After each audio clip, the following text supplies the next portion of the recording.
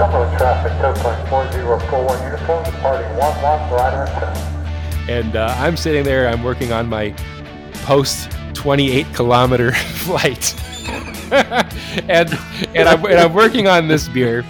And one of the locals comes into the bar and he mentions to the bartender, he goes, "Hey, there's a glider over in the field. Did you see it?"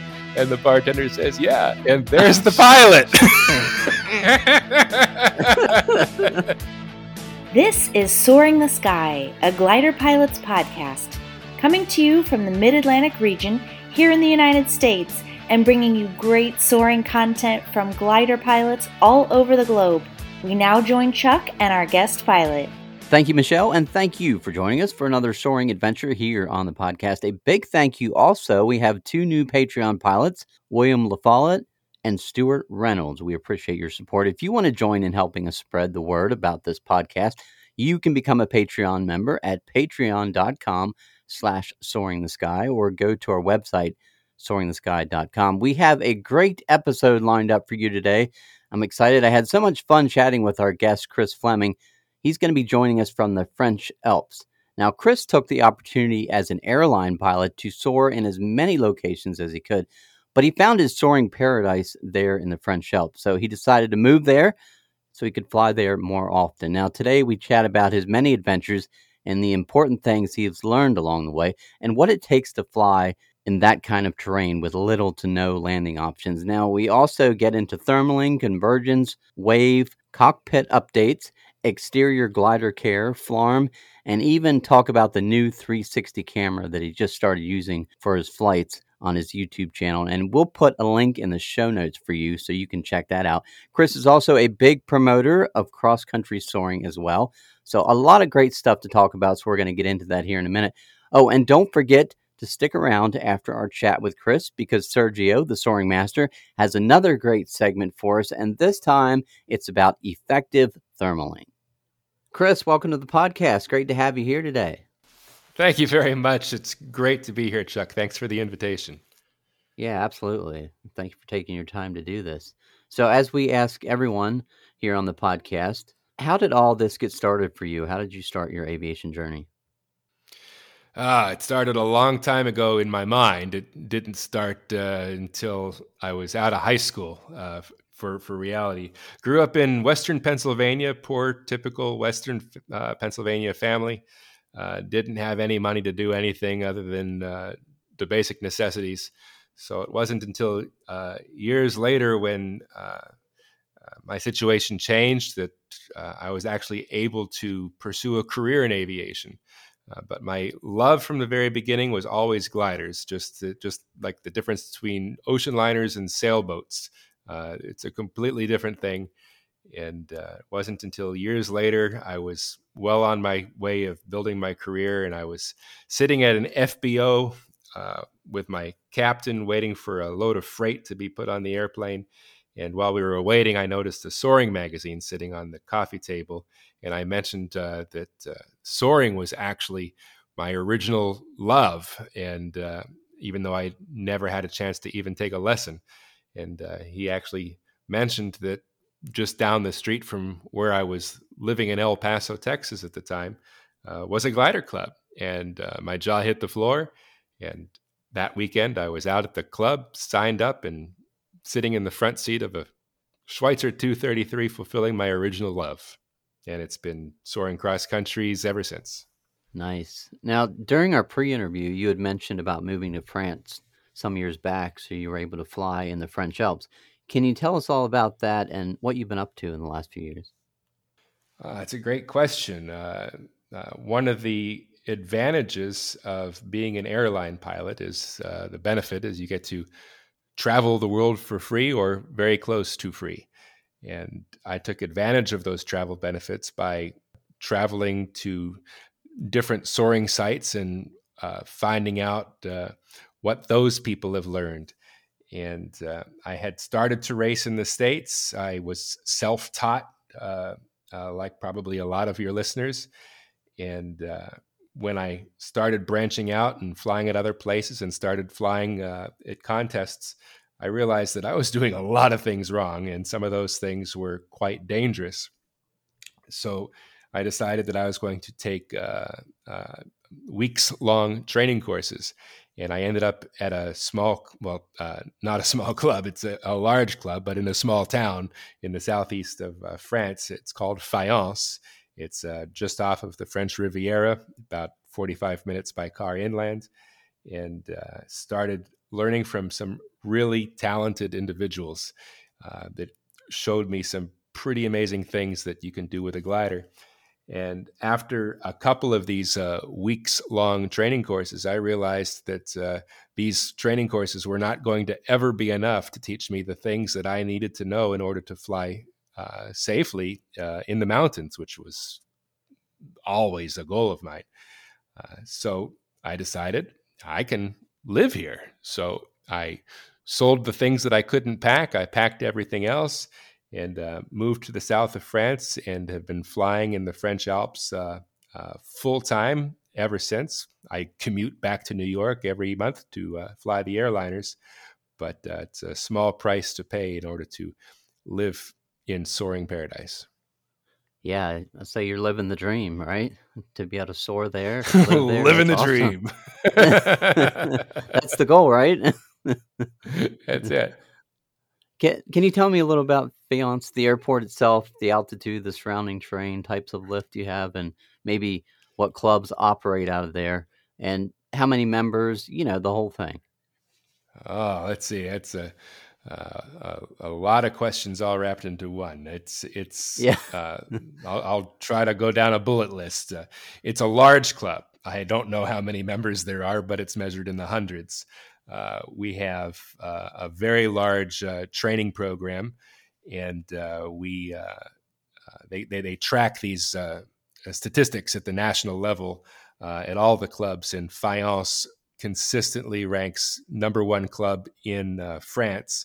And it's not just measured by how many students we train and how many certificates we have, but it's also, there's lots of variables in that equation. And cross-country soaring is one of them. They rank points. And so you get a point for every cross-country kilometer flown.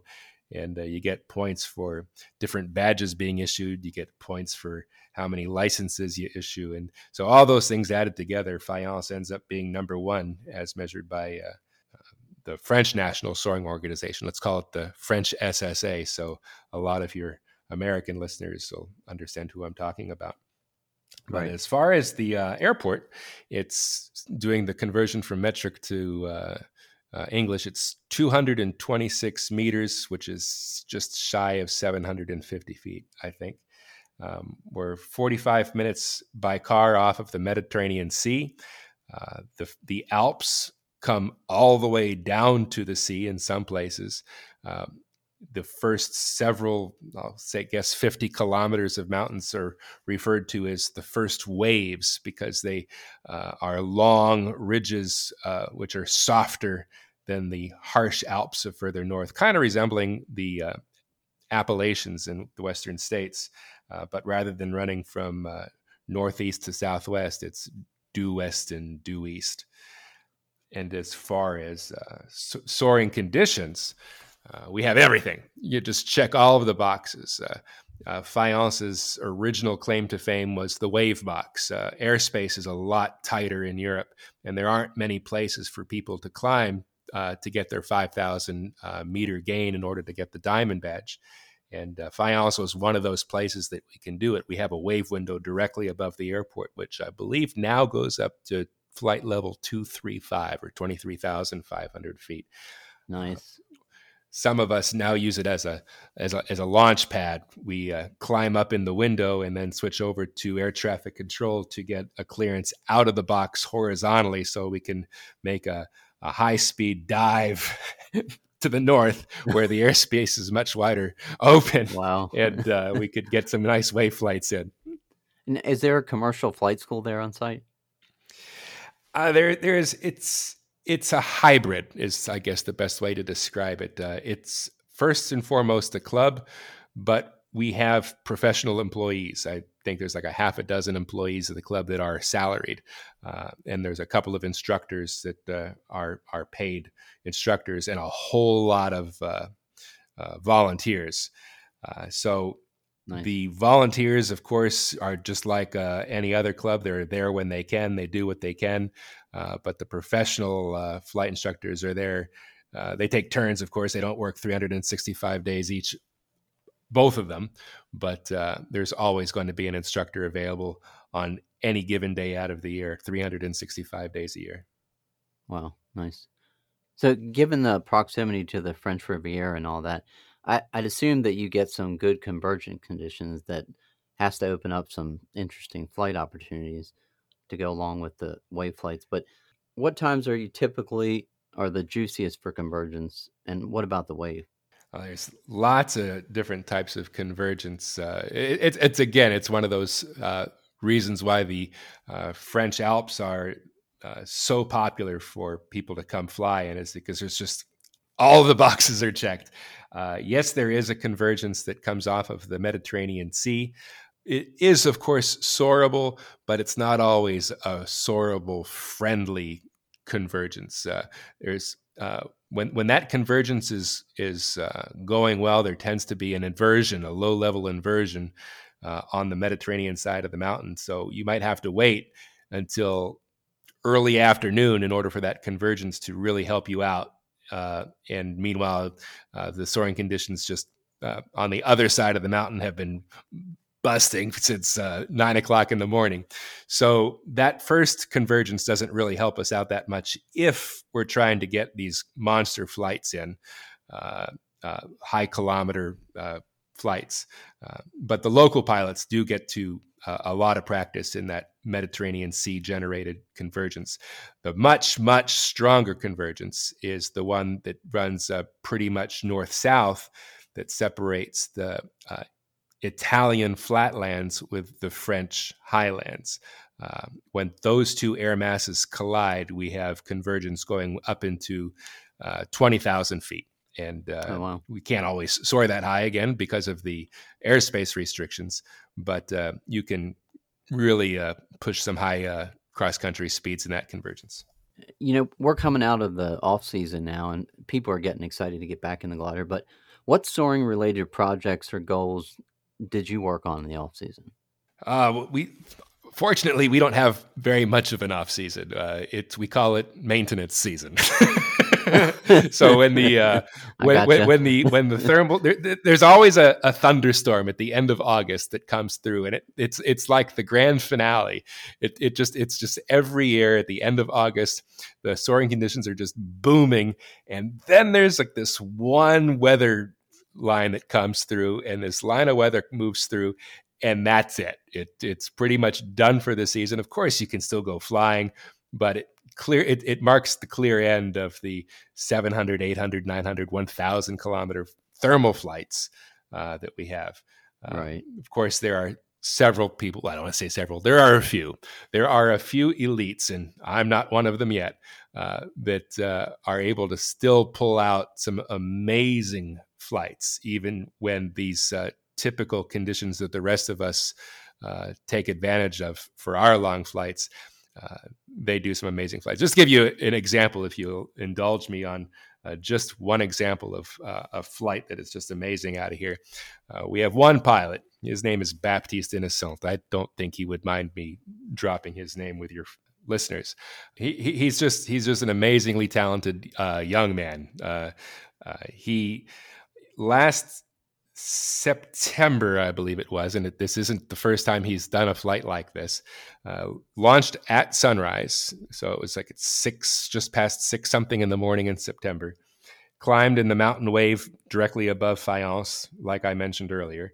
And when he got up to 19,500 feet, which is the highest you can climb, where the air traffic controllers will even consider you the authority to fly out of the wave box out the side. The wind was out of the northwest, and he turned to the southeast, and he departed downwind out of the wave. As I have already mentioned, that's where the Mediterranean Sea is. He went out to Corsica, so he crossed over the top of the Mediterranean Sea in mountain wave, climbing in a couple of these ondulations downwind, and arrived down at Corsica at just a few thousand feet and reconnected with the wave down there. and climbed back up, and then went back out over the sea to Italy, and went from the center of Italy back up to the north into the Alps, and came back into Fayence from the other direction, the north. Wow. So there That's is nice. some amazing talent that I can only strive to achieve. And speaking earlier of maintenance, you said season. Have you done any recent updates in your cockpit? The last update I did was towards the end of last summer. I have the LX 9000 suite inside my Ash 31, and they've notoriously had problems with their magnetic compass sensor. It's just always been a problem for them. But after waiting patiently for years, they completely redesigned that module, as far as I am aware. And I finally got mine, and I was able to install that, and finally got all of the magic that the LX 9000 was capable of doing, getting it to work out perfectly. The most important thing is wind information. And this is before Hawk came out. I have not played with Hawk yet. I've read all about Hawk. If your listeners are not aware, Hawk is LX Nav's brand new wind calculation, and it looks like it's going to be a game changer.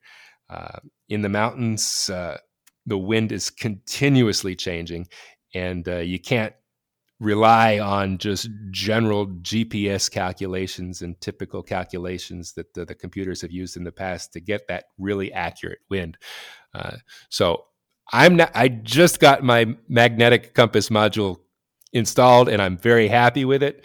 But then Hawk comes out, and now you're asking your wife if you can spend another couple $1,000 to buy a brand new toy. So that's going to be if I achieve my goals, my soaring goals, if I achieve them this season, that'll be my birthday present, Christmas present, anniversary present, all wrapped into one. Yeah, right. Just Soaring, the makers of the Glider Sim Pro sailplane simulator cockpit, would like to congratulate German pilot Ben Fest for his recent victory in the first ever FAI-sanctioned aviation esports event in history, the Sailplane World Grand Prix, which Ben won after several days of exciting competition against some of the top Condor soaring pilots from around the world. If you are looking for a best-in-class dedicated sailplane simulator cockpit for Condor or Microsoft Flight Sim, look no further than the Just Soaring Glider Sim Pro. Check them out at justsoaring.com or at just.soaring on Instagram. Also, in the off-season, another regular activity is just taking care of the finish of the glider. What do you do on your glider, and how do you approach the love and care of gel coat or PU, depending on what you have? Yeah, I've got the polyurethane paint on my Ash 31, and I'm not aware of really any controversy as far as a right way to do it and a wrong way to do it.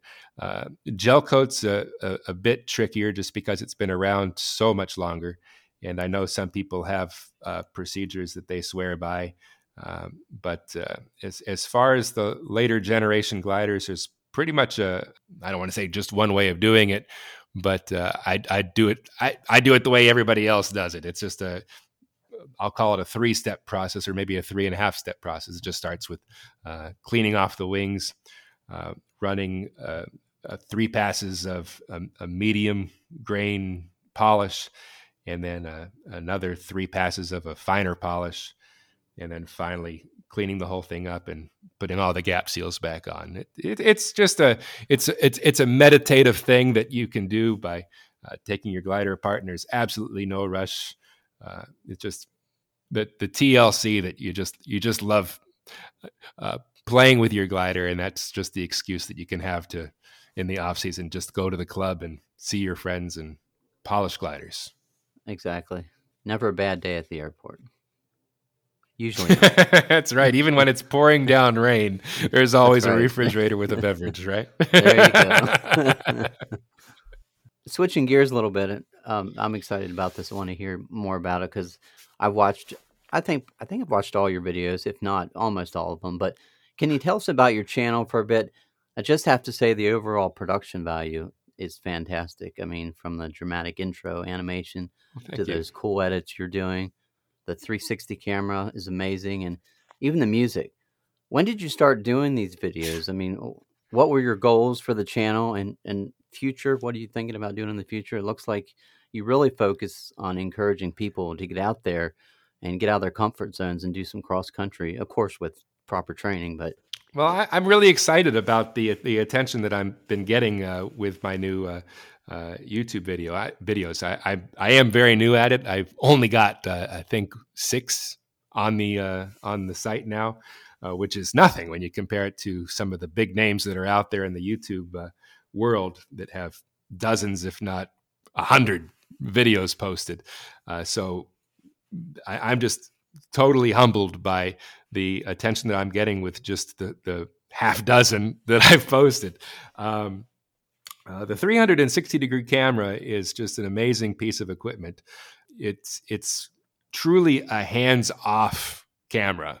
It's even voice activated, so it's just nice. Plugged in, and all I have to do is just tell it to start recording when I'm coming into an area that I think people might find interest in. And after I leave, I just tell it to stop. I save all of these files on my computer, and when I have the time, and it's a very time-intensive job taking 360-degree camera video and editing it down to just the widescreen format to make it as if it's on a big rig that's sitting inside my glider somehow, and I've got a team of people running the camera. But I'm really thrilled with what it's capable of doing, and I just hope that the manufacturers of these cameras come out with much better quality. The number of pixels, the resolution, that's the word I was looking for, much better resolution. Because right now I think the camera's 6K video, but that's 6K in all directions. So by the time I edit it down to 1080, we are nowhere even close to 4K. We're probably somewhere, 1080, I guess, is the answer. Right. I want to mention the music, actually, because for me, myself, I mean, it's Scott Buckley. Do you know him, or how did you start using his music? Well, that's an interesting question. No, I do not know Scott. I've never even spoken to the man. So he is just a person who is, in my opinion, a great composer. But even better, his audio is free. And when I made my very first video for YouTube, it was not 360. It was just using a simple, I think it was a GoPro 6 that I had at the time, maybe even a GoPro 2 originally. And I just started fiddling around with the software to do the video edits. And I always loved the idea of like a cinematic type of video. And I actually used a Hans Zimmer track. So I used a Hans Zimmer track to do this background music for my video. And I posted it to my own personal account. And it took YouTube, I think, 3 seconds to ding that with a copyright infringement for using Hans Zimmer. So I realized that I was going to have to have something legal. And so I started a search of the internet for music that was acceptable, and unfortunately, there is just a lot of crap that's out there. That's free. You get what you pay for. And then I stumbled across Scott Buckley's library, and basically the way his system works is he makes his money in other ways. One of the ways is Patreon. And if anybody's listening to this and they do appreciate the music, please go over to his website, which is always linked at the bottom of all of my videos. And please contribute to him so that he continues to make some of this amazing music. But basically, for those people like myself that want to use his music on YouTube or in other platforms, we just have to credit him.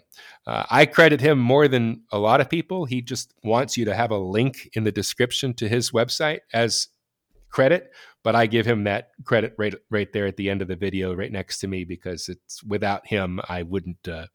My videos would not be doing nearly as well as they are. They definitely set a mood that cannot be set elsewhere. Well, when I watched it and the music came on, I immediately thought about the movie To Fly when I was at the Smithsonian. I was just a kid, and I watched it. But that's kind of what it reminded me of immediately. So it was kind of cool. Took me back. Yeah. In fact, I'm going to be dating myself, but I remember I was at a contest in the States. It was 15, 20 years ago. And one of the mornings before we went to the briefing, or at the briefing before the briefing started, a video was playing, and it was Gladiators of the Sky. And I had never seen that. I think it was brand new at that point. And it was just that cinematic feel that just was amazing. And one of the many things that I'm trying to do with my videos is to have that thrilling, dramatic, cinematic feel. And I do realize that some people disagree with me, and I do read their comments, which I do encourage on my videos. And a lot of the comments that I do get are, great video, tone down the drama. Oh, that's funny. On your videos, I know you do focus on cross country, but speaking of that, how did you yourself train for cross country? I mean, what was the overall process like for you? It seems like there are countless ways to get there, and not that glider pilots ever get there, but there are just so many approaches to getting prepared for cross country soaring. So can you tell us about the paths you took along the way? Well, I can absolutely tell you, I had a reset. As I mentioned earlier, I taught myself by buying books and learning how to set up the upside down cones around places so that you're in range, and of course all that stuff. But it wasn't until I came to France for those first few training courses that I realized that a lot of the things that I was doing was wrong. Just to illustrate the point, my instructor at the time, an amazing man, he is no longer with us. He had a hiking accident almost 10 years ago. So he didn't die on a glider. He died falling off a cliff while walking in the mountains here in the Alps. But his name is Michel Trial. And for your international listeners, they will clearly know who I'm speaking about. He was just an amazing man, an amazing pilot. Baptiste Innocent, the gentleman I was referring to earlier, his instructor was also Michel Trial. So he's a legend in his own right, and just an incredibly amazing man. And one of the things that he told me early on was, and it's alluding to the comment you made, there's always more to learn, is he said to learn to fly in the mountains takes a lifetime with instruction. Without instruction, it takes many lifetimes. Yeah. His point being that if you don't get the instruction, you're not going to live long. Yeah, And absolutely. Wow. that is absolutely true. So there are some things that you can teach yourself. One example is how to make a video for YouTube. But learning how to fly a glider in the mountains is definitely not something you want to teach yourself. You need to have somebody tell you the things that you don't even know that you don't know, the unknown unknowns. There's really only one way to do it, and that's to get instruction from somebody who knows what it is that they're doing. And you can even extend that to flying in the flats, even if you're not flying anywhere near terrain. If you teach yourself how to fly cross country, you're going to teach yourself some wrong things. And one of the things that I subtly make a comment about, I think in each of the videos that I've done so far, is the idea of what the glide ratio is. What glide ratio do you need to get to the field, and what glide ratio are you currently getting? If the glide ratio that you're currently getting is not greater than the glide ratio that you need, you're not going to make it to the field. And a lot of people don't appreciate that subtle little piece of information. And the problem is that there's a nav box in most glide computers, if not all, and it's called arrival altitude. And you see this in the manuals, and you think, arrival altitude. They just type in their home airport, for example, and they go, I can still make it there with 300 feet to spare. But the problem is that arrival altitude does not mean you're going to get there with 300 feet to spare. It means right. that the question that you asked and the variables that you've included in that equation tell you that the answer to that is 300 feet, but that is not how high you're going to be when you get there. The only way to do it safely is using those glide ratios. And that's the thing that I try to, that's the point that I try to subtly make in each of the videos without being as dry and boring as I just was by being an instructor, because people will tune you out when they start thinking, he's trying to teach me something. I'm not interested. If you do it in an entertaining way, maybe somebody might go, what's this he's talking about?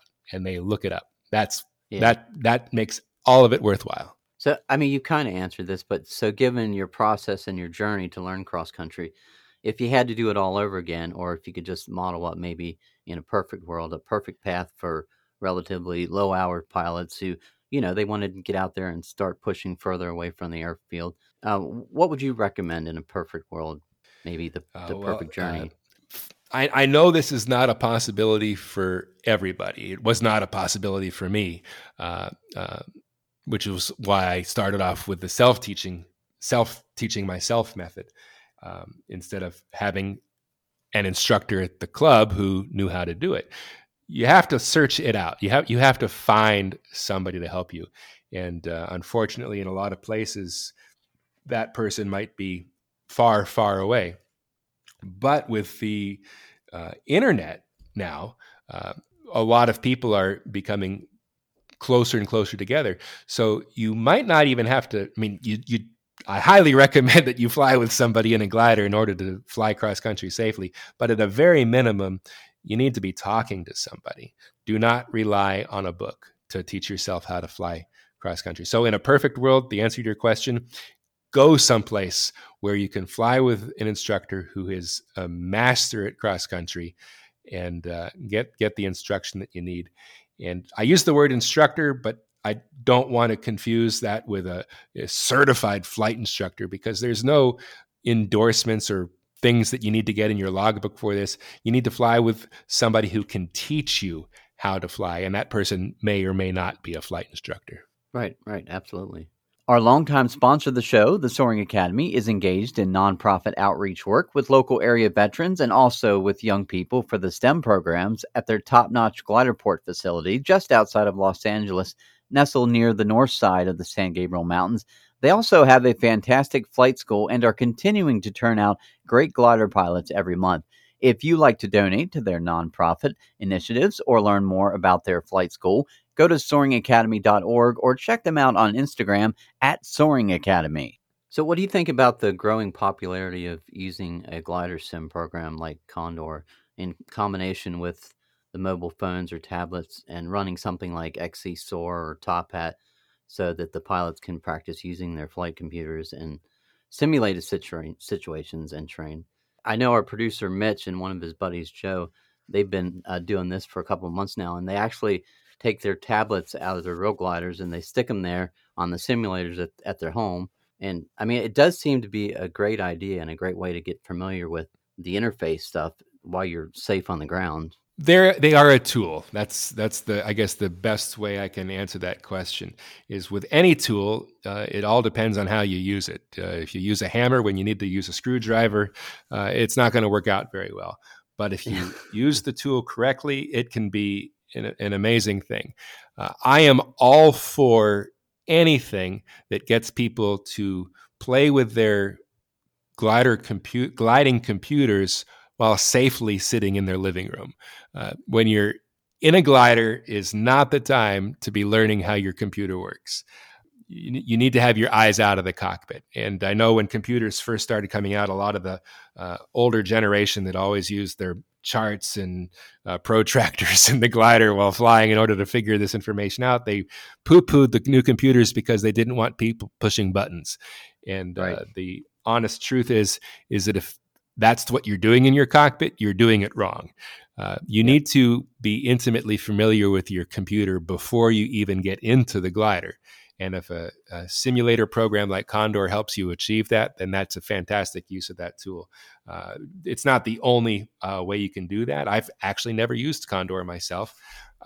but a lot of the soaring programs in your glider computers are capable of playing back IGC files. So as this IGC file is playing, you can be safely on the ground either using a simulator on your computer, or you can be using your actual glider computer, and you can start pushing buttons while safely on the ground to figure out all the different modes and all the different settings that your computer has available. So yeah, eyes out, don't look down.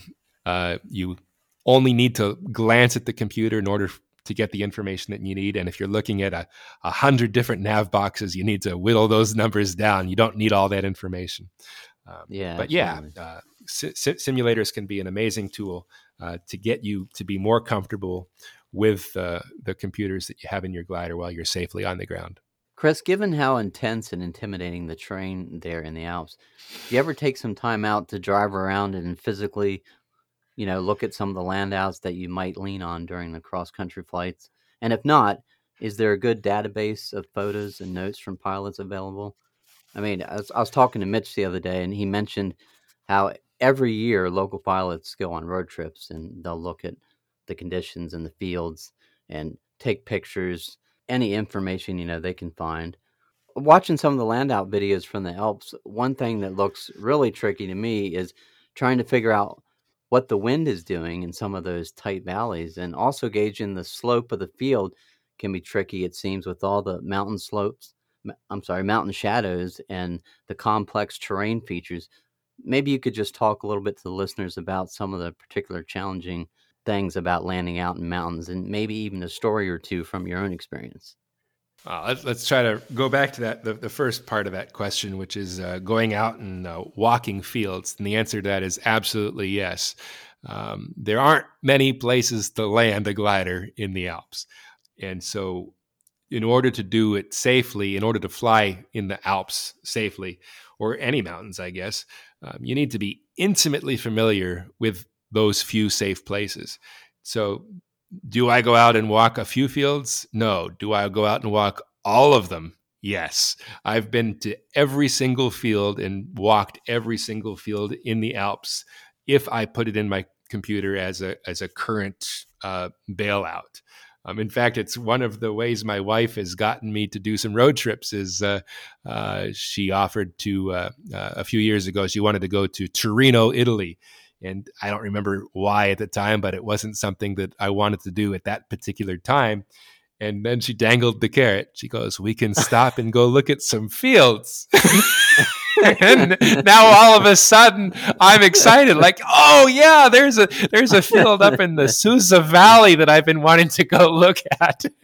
And so we drive hours out of our way just so I can go walking through a field so that I can see find the best line. But you can find some really amazing surprises, like a ditch that just happens to be covered with grass. And so it looks like the field is flat, but there's all of a sudden a 3-4 foot deep ditch right in the middle of it. So those are some things that you'd like to know before you put it in. So you're intimately familiar with all of the fields that you use as a backup. And of course, there are some fields that you check absolutely every spring because it's a high probability that you might be in that field. So basically the fields within the first 50 kilometers of the home airfield are those fields that you check every single spring just to check their condition. Because as you start ramping into the new season, you tend to push yourself sometimes on days that you probably shouldn't have, and you end up landing out. You want to make sure that the field that you're most likely going to end up in that season is clear of any surprises. But other than that, the deep valleys in the Alps actually make the decision of which way to land in the field easy. And this is going to sound bizarre to some of your listeners that have never flown in the mountains, but you land downhill.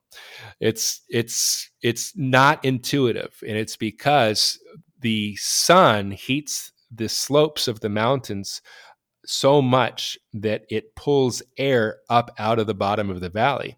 And once that valley, in the bottom of the valley, gets that low pressure, it pulls air in from the mouth of the valley.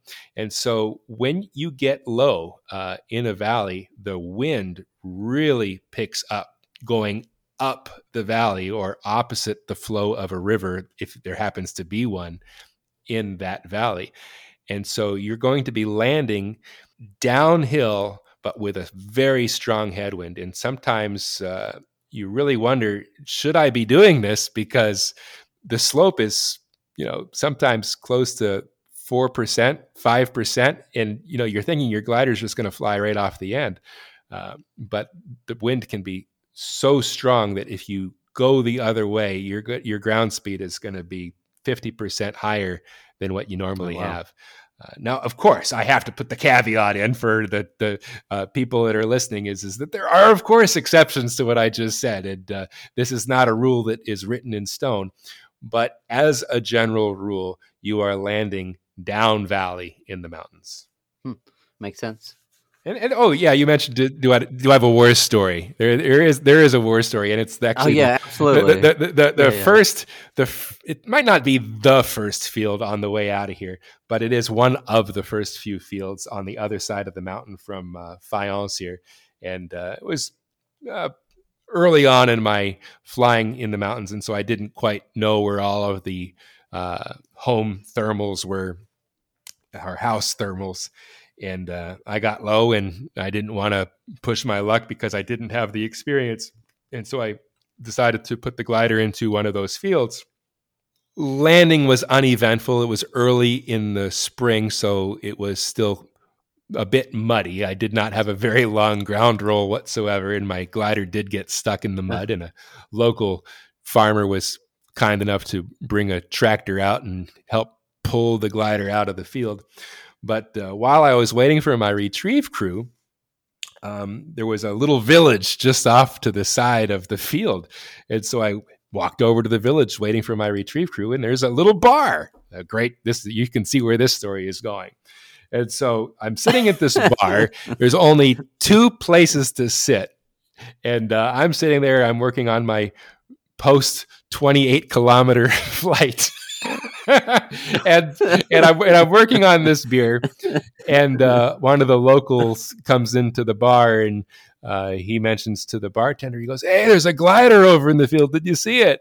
And the bartender says, "Yeah." And there's the pilot.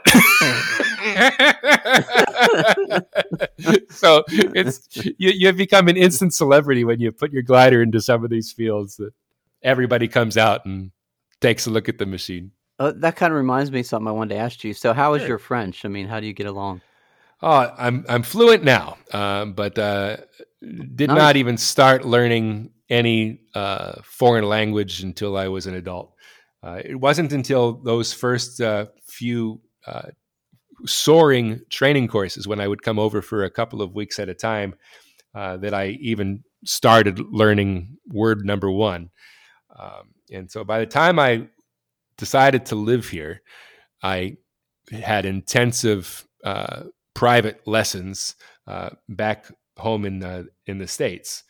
And so by the time I got here, I'll say I had an intermediate academic level of French, which is a very nice way of saying I didn't understand a thing they were saying.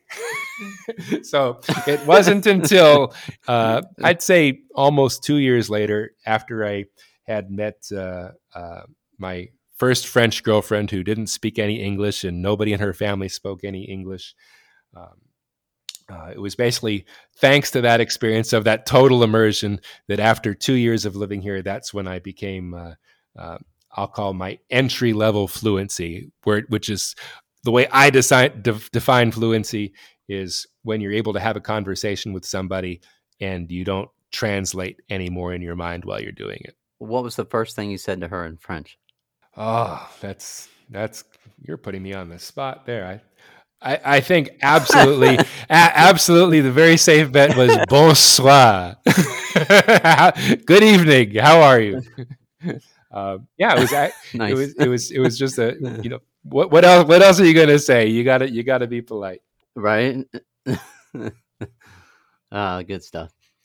Aerox, the #1 in portable and engineered aviation oxygen systems, your source for FAA-approved oxygen masks and portable oxygen systems, and now introducing the Aerox Pro 2 Plus Flight Bag portable oxygen system. Small, lightweight, and simple to use, the Pro 2 Plus is perfect for the occasional user who wants the flexibility to access higher altitudes without worry about flying impaired. Now available at Aerox distributors and at Aerox.com. So remember, our friends at Aerox, engineered for aviators. We always like to talk about safety here on the pod, and of course, we've already done a little bit of that. But one thing about Europe that's great is all the glider pilots are using FLARM systems, it seems. I mean, it's too bad that the adoption rates here in the United States aren't higher. But what are your thoughts on that and just FLARM overall? Has it helped you avoid a couple of scrapes over the years? Well, it's not just utilized a lot, it's the law.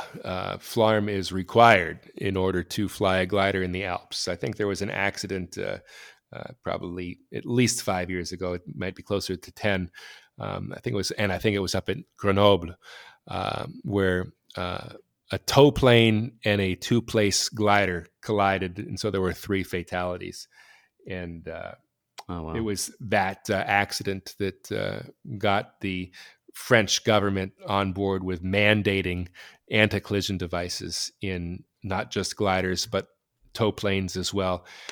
So we all have FLARM, and yeah, it absolutely does work. The only unfortunate thing is that there are limitations with this system, and there are some places where it just won't give you a warning because there's terrain in the way, for example, because it's a line of sight kind of system. But yeah, there are places in the Alps which are very, very popular for gliding traffic. And one of those places has the nickname the Autoroute, which is interstate, I guess is the best translation. There's an interstate. And at the end of the day, especially on weekends, this is the ridge that everybody in the Durance Valley uses to get home. And so if you are on that ridge on a good weekend, it is your FLARM is going to be overwhelmed with targets. They're just everywhere. Fortunately, Fayence is not lined up on that ridge, so you don't necessarily have to take it if you're coming in from the north. But if you're coming in from the northwest, it really is the best ridge for us as well. So I have one screen on my LX 9000, which has nothing other than that FLARM bullseye on it. And when I get on that ridge, I switch over to that screen. So all I see is FLARM targets and nothing else. Wow. Yeah, that's smart. And speaking of scrapes, it wasn't a FLARM that saved me. I had visual contact with this glider yesterday, and it was right in the beginning of the flight. We finished our launch, and we were scratching out a Fayence to get to that in that very first thermal. And one of the other pilots that I know very well was in front of me, and she turned, and I was watching her the whole time, and I was waiting for her to do a typical thing where you aim behind the glider. That's the safest place to aim your glider, is aim where the glider that you're following has already flown, because gliders can't fly backwards. And the only reason why I bring this near miss up is I've never heard a FLARM make this alarm before. It was this very high-pitched, rapid, beeping, loud a warning, which I can only interpret as collision imminent. And she passed within just a few meters underneath me. And I had my GoPro running at the time, so I went back and I looked, because she went behind me, but very, very close beneath me. And so she flew into my blind spot. I didn't see where she went, but she was close. And all I can say is that she did see me too, but the way she maneuvered her glider was much closer to me than I would have flown my glider to her. Yeah. Wow. Another much newer piece of tech coming into cockpits are those new high brightness canopy flashers that have an array of high brightness LEDs tucked up into the very front of the canopy between the dash shroud and the canopy itself. These look like quite a good development relative to other glider pilots and also general aviation pilots to be able to have better visibility from distance before things get too late. What do you make of this new glider tech and its increasing popularity there in Europe, especially? I have a relatively new Ash 31. It was manufactured back in 2019. And I have an LED flasher in the leading edge of my vertical fin. And I can either just turn it on manually, or I can set it to activate when the FLARM activates. So generally, it's always in that armed mode. So if the FLARM says that there's traffic nearby, that LED starts flashing, and it really does help because I see other gliders that have it as well, and you can see them much earlier. So it is a very good anti-collision device, and especially when you're flying in areas with not just a lot of gliders, but other pieces of metal or carbon fiber in the air. Gliders are notoriously difficult to spot, and that flashing light really helps. So I'm all for it. Reaching back over the years, can you share with listeners perhaps a certain flight or soaring day that, really sticks out in your memory, and what made that day special for you? And that can be good, bad, scary, fun. It might sound a little cheesy, but it was the Silver Distance. It was that first 50-kilometer flight. It's kind of like your first kiss. When you fly cross country in gliders, of course, you have some amazing flights, and you have some flights that don't turn out the way that you had planned. But that very first success, that first 50-kilometer task, that's the one that I just remember so wonderfully, having achieved that goal. And at the time, of course, I had taught myself, and looking back at it, I don't think I did anything really stupid, but I was high enough at the 50-kilometer turn point that I was actually on final glide to get back home. So it was like a 3-hour flight out to 50 kilometers and turned around in 20 minutes back. Okay, what's the scariest or most concerning thing that's ever happened to you while flying a glider? If you don't really have an oh shit moment, maybe what's something that you give a little extra attention to avoid so you don't have one of those moments? I keep a list. I keep a list of really stupid things that I do. It's not just, and I keep several lists. I always write down improvements, and at the beginning of the season or at the beginning of a goal that I'm getting ready to achieve, I look back on these things that I've done wrong in previous seasons to try not to repeat them. Most of them aren't dangerous, like oh crap moments, but just mistakes. But yeah, we all have the oh crap moments, and I have absolute respect for the people who choose to fly in contests. I stopped flying contests years ago, just because I was always doing stupid stuff. And I look back on it and I go, why did I push myself into that situation when I didn't have to? And we tend to be a very competitive group of people. We tend to be A-type personalities, and we if we declare a task, we want to do the task. And if we're entering a race, we're not entering a race to lose. We're entering it to win. And in each of the races that I've flown, there was absolutely one thing in particular that I looked back on and I went, why did I do that thing? And so I decided that the safest thing for me and for my family is to not fly in contests, because I push myself to do not necessarily smart things. Some people might go, yeah, this guy's nuts. He doesn't fly contests, but he flies in the Alps. and I can appreciate that point. But once you learn how to do something, it's no longer nuts. You have airplane pilots, for example, that look at glider pilots and they go, "You guys are nuts." But then the glider pilots know what they're doing. They're like, no, there's nothing dangerous with what I do. But those cross country glider pilots, they're nuts. And then the cross country glider pilots, they go, well, we know what we're doing. We're not nuts. We're fine. But those guys that fly in the mountains, they're nuts. So the bar is always moving, and people are always pointing to the next person in the queue who's nuts. After more than a decade of flying in the mountains, and again, not to beat the horse dead, but getting the instruction that you need and going slowly and learning incrementally, and not just going out and having a flight like I had yesterday from the Mediterranean Sea to the Matterhorn.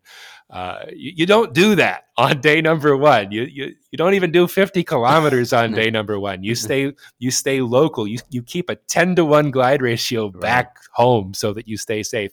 And once you start getting the knowledge that you need to have, and you're able to apply that knowledge slowly and over years, you're able to build up a library of experience that allows you to do some of these amazing flights that you just see people like Baptiste Innocent do. That is just the number one pilot in the mountains, as far as I'm concerned.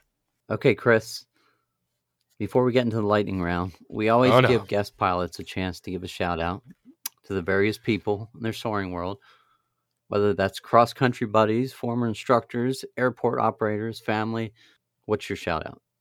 I'm just going to keep it to the number one person on the list. That's my beautiful and loving wife, Simona. It's rare in this world when you meet somebody that understands a passion. And when you have a passion like I have, and many of your listeners have, of soaring, to be able to understand that it's not just when you want to go soaring, it's when the weather tells you that today's the day, and understands that, why didn't you do the flight last week when we had all this time? It's because today's the day. The weather is today.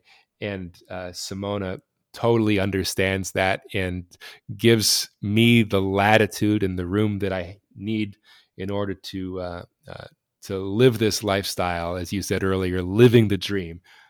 It really is not possible unless you have a partner in life who is willing to give you all the room you need in order to fulfill your passion. And so that's the answer. Amen. Amen to that. All right, Chris, let's have some fun. How about the lightning round? Are you ready? Let's do it. Okay. So I'm going to ask you a question, then you give me an answer. And if you don't want to answer that question, you can pass, and we'll go to the next one. All right. Wings and Wheels has been serving the soaring and sport aviation community for over 30 years. They, hands down, have the largest and most comprehensive inventory of sailplane and soaring supplies in North America, and they ship globally. Nearly everything you'll find on their site is in stock and ready for same-day shipping. Wings and Wheels is the exclusive American representative for HPH sailplanes. Be sure to check out the Twin Shark, their latest launch. They're also now the exclusive distributor in North America for the new Just Soaring Glider Sim Pro. The team has thousands of hours of flying experience in gliders and airplanes. Staffed by Adam, Kelly, Julie, and Sean. A friendly voice will answer when you call or email them. Check them out at wingsandwheels.com. So, not necessarily the most modern or whatever, but which of these planes is your favorite to fly if you had to just pick one briefly? Boeing 737, the 767, 787, or the Airbus 350 or 321? None of the above.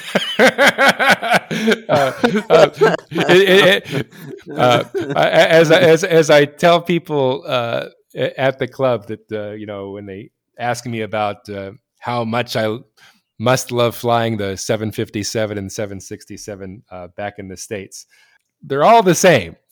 Whether you're flying a 737 that was built on a design over 60 years ago, or the state-of-the-art Airbus 350, which is basically a flying computer, they're all the same in the sense that when you're looking out the window, the view is the same.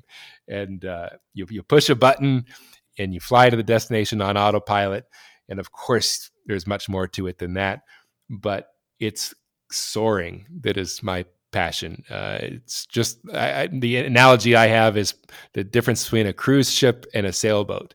When the captain of a cruise ship has his time off, he goes out with his 30-foot sailboat, and that's his obsession. And soaring is mine. Your favorite glider port accommodations: tent, RV, or your local flea bag motel? Okay. It wouldn't be tent. I've done that, and I don't want to do that anymore. Flea bag hotel, that's what I did when I was flying contests, but I was always dreaming about being one of those guys with the RV. For no other reason Nice. that when you're at the flea bag hotel, you might be an hour away from the gliding venue. I know it was an absolute ding in my competition of having to drive an hour each way each day to get to the field, whereas those guys were in the RV. They got 2 more hours of time off, and 2 hours that you desperately need to regenerate and get ready for the next day. If you could fly your glider at one bank angle other than 0, what would it be? 40. That was an easy one. I learned that was a question that was asked to me many years ago. What is the optimum bank angle to thermal? And believe it or not, there is a mathematical answer to that question. And the answer is 40. That the question becomes, how do you know you're at 40? How do you know you're not at 35? And how do you know you're not at 45? How do you know you're at 40? And there's also a mathematical answer to that as well. It's 20 seconds. If you are in a typical glider flying at a typical gliding speed, and you are trying to thermal at the perfect bank angle, all things being equal, you want to be 40 at 40 degrees of bank. And it takes 20 seconds for your glider to do a 360-degree spiral at 40 degrees bank. Interesting. What's your lowest save from land out? Oh, that's actually, I don't know if I want to say that one. I should probably pass because I don't want people to know this. You can pass if you no, want. I'll answer just because if I wouldn't believe you guys might call BS on me, but this is true. I was, again, getting ready for a contest, and one of the skills you need to have when you're flying a contest is low saves. And I was at my home glider port, and I was in a very safe position just off the approach end of the runway, and I was just working my way lower and lower and lower, thermaling. I'll say the number: 250 feet off the ground. I was at 250 feet off the ground. And I hit a little bit of sink, and that was it. In for the landing. And I come in for the landing, and as I'm passing over the numbers, I get into mountain wave. And I just slowly I'm milking it down the runway, and my glider is starting to climb again. And it was a very, very long runway. So I could at any point just land, but it just kept going up and up and up and up. And eventually I was back up at 250 feet again. So I started working the lift, and I went all the way back up. So it was over the numbers.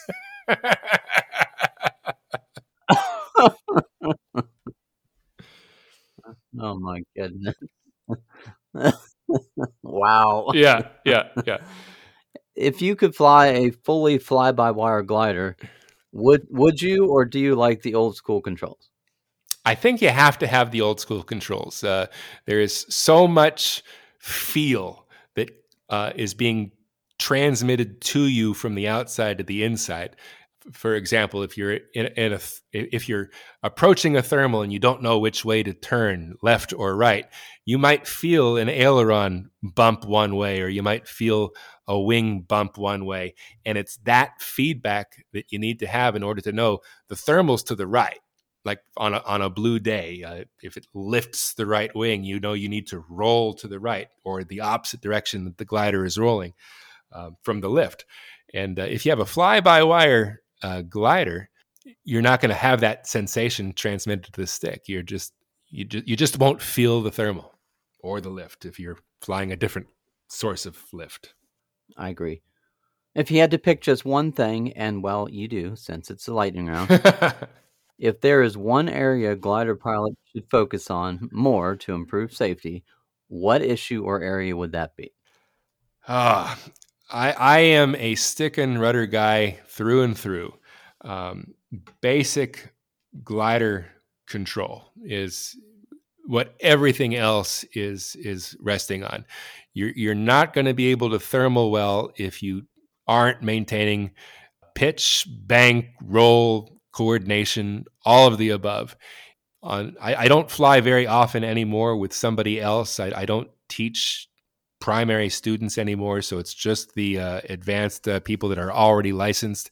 When I see somebody that has difficulty thermaling, it's always 100% of the time traced back to basic stick and rudder skills of being able to maintain the pitch where it's supposed to be, the bank angle where it's supposed to be, the airspeed where it's supposed to be, the coordination where it's supposed to be. If that's not the factor, the number 2 item on the list is just situational awareness. Again, using the thermal as the example, you have to have always an image in your mind of what the thermal is doing around you and which direction it is from you. And it's always moving. So the answer to that question is always changing. You continuously have to position your glider into the lift, which is not going to be a perfect circle over and over and over and over again. You're always going to have to nudge the glider one way or the other. And if you don't have the situational awareness of where it is, you're going to lose track of it and you're going to just get popped out. What do you think is the main thing that you see that holds local flyers back from getting into cross-country flights? Inadequate instruction, or in not having instruction available, not having a cross-country glider available. We can spend an entire episode, at least an episode, talking about how we can improve the accessibility to cross-country soaring. I just mentioned the obvious ones, like having an instructor available, having a glider available, having a glider available all day long. It's one of the things that I see at small clubs. They feel as though that we need to share gliders, and that makes sense, especially on like a weekend where you have 5 people showing up and everybody wants to fly the glider, and so you put time limits on it. And so you can fly the glider for an hour or 2 hours or whatever your particular club has set as a policy, but that completely negates any chance of flying cross country. So when I was a member of a small club in West Texas, the way we got around that is, on weekends that, we need to share. But if you want to fly across country, you can coordinate with a tow pilot and an instructor and come out during the week, and you can have the glider all to yourself all day long.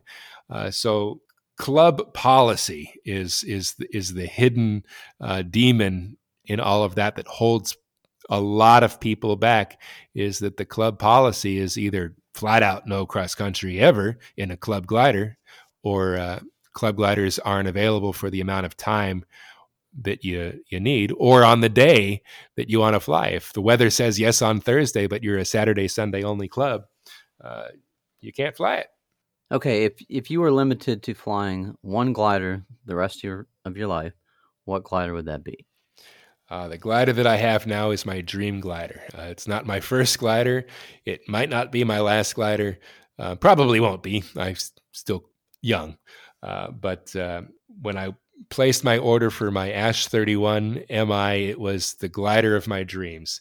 The picture that I got taken of me on delivery day when I went up to the factory and saw this shiny new glider and a shiny new trailer and a shiny floor. It was a dream come true. So if I was forced at gunpoint to stick with my Ash 31 MI for the rest of my life, I wouldn't be too upset. Nice. Okay, I have one more lightning round question for you. All right. What glider port is on your bucket list that you haven't been to yet and you'd like to visit and fly? I'm going to have to go with Bitterwasser. Some of your listeners might not be aware, but Bitterwasser is, I'm thinking it's the number 2 most popular soaring tourism destination in the world. It's Namibia. There is no terrain down there to worry about like the Alps. It's wide open, no airspace restrictions except for the international borders, and just massive thermals and massive convergence lines. 1,000 kilometer tasks are the norm, not the exception. Biggest risk down there is landing out. Not that landing out in itself is dangerous. It's that everything down there wants to eat you. Yeah. Oh, my. In fact, you were asking me about speaking French earlier. In French, when they say to land out, it's not nearly that boring. It's much more colorful. The French say when you land out, you go aux vaches, which means to the cows. So when you land out, you're going to the cows. And the joke with Bitterwasser in Namibia is if you're flying in Namibia, you don't go aux vaches, you go aux lions, which is to the lions. It just doesn't sound like a great place you want to land out. And no. Oh, Chris, it's been a lot of fun talking to you, catching up with you. Thank you so much for sharing your journey with us. Definitely going to keep an eye on your YouTube channel stuff. I'm going to put a link in the show notes. Keep that 360 camera with you. That's some good stuff. But yeah, thanks. It's been really great talking to you. Well, thanks very much, Chuck. I absolutely enjoyed our conversation. And yeah, thank you so much for the kind words about the YouTube channel. I don't get videos posted as often as I'd like, but I have read some of the comments that refer to the Fine Soaring doesn't get videos out often, but when they do, they're well worth the wait. So I greatly appreciate your kind words. I absolutely plan on having many, many more videos coming for many, many more years. And I'm going to be branching out soon, not just eye candy drama, but more into the subject matter that you and I were just discussing today, more instructional type stuff. I'm still going to have the eye candy stuff for the people that want to watch. And I got some great footage yesterday of the Matterhorn. So your viewers, if they're interested, can expect to see a Matterhorn video coming in the not too distant future. I'm looking forward to that. Nice. And you can make sure you share those on Facebook too, the Soaring the Sky Facebook group. Absolutely. I absolutely will. All right, Chris, take care. I'll probably bug you again. We always like to have our guests back on the podcast in the future to find out what they're doing, what they've been up to, and where they've been flying. All right. I am excited to come back. I'd love to have more conversations with you and for all of your listeners. And I'm just thrilled to be here and thrilled that you guys are interested in having me on. I'd love to come back.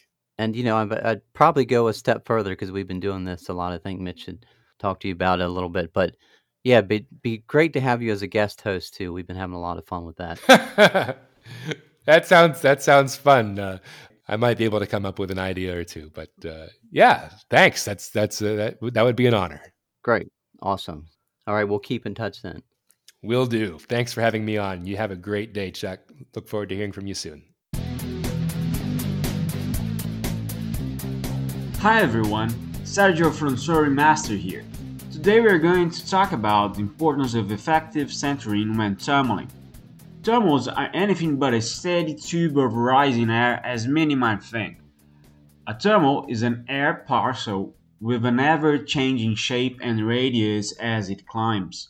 In fact, tunnels are often composed by different tunnel cores, which gather up at a certain height to form the so-called tunnel.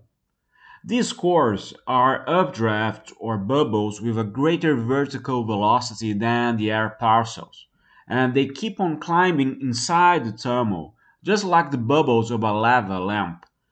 The vertical speed inside the tunnel also varies. It is stronger at the center and it reduces near the edges of the tunnel, and of course it will not be uniform.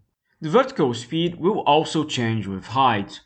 That's why it's so important to keep on effectively centering and recentering the thermal with each turn. Otherwise, your climb rate will reduce as your sailplane is pushed to the sides of the thermal due to one of the stronger cores. And in a few seconds, you will be out from the strongest part of the thermal at that specific height, thus reducing your climb rate. That's why it's so important to keep on using your centering technique and paying a lot of attention to the variable trends. Thermaling requires constant attention to the sailplane's bank angle, variable readings, and the wind direction. Creating a mental image of the updraft shape from the variable reading is a must for you to shift the center of your next turn towards stronger readings and maximize your vertical speed when climbing. Summing up, apply your centering procedure for the entire time when tunneling. Use your GPS to assess the wind and the concentricity of your turns, and create a mental image of the thermal to make your centering process easier. These 3 tips will greatly improve your tunneling. For more tips, follow me on Instagram at SoaringMaster or check my website, SoaringMaster.com. If you would like to say hi and let us know where you are enjoying the podcast, we would love to hear from you. If you are a glider pilot and want to share your aviation journey, contact us at chuck@soaringthesky.com or send us a message on our website at soaringthesky.com and Chuck will get in touch with you. We hope you join us next time for another soaring adventure here on Soaring the Sky, a Glider Pilots podcast. Soaring the Sky is written and produced by Chuck Fulton, co-producer Mitch Thompson. Original music for the podcast was written and produced by Kim Spangler. Graphic design for the podcast was created by Zachary Fulton. Voiceover work was done by Michelle Perez.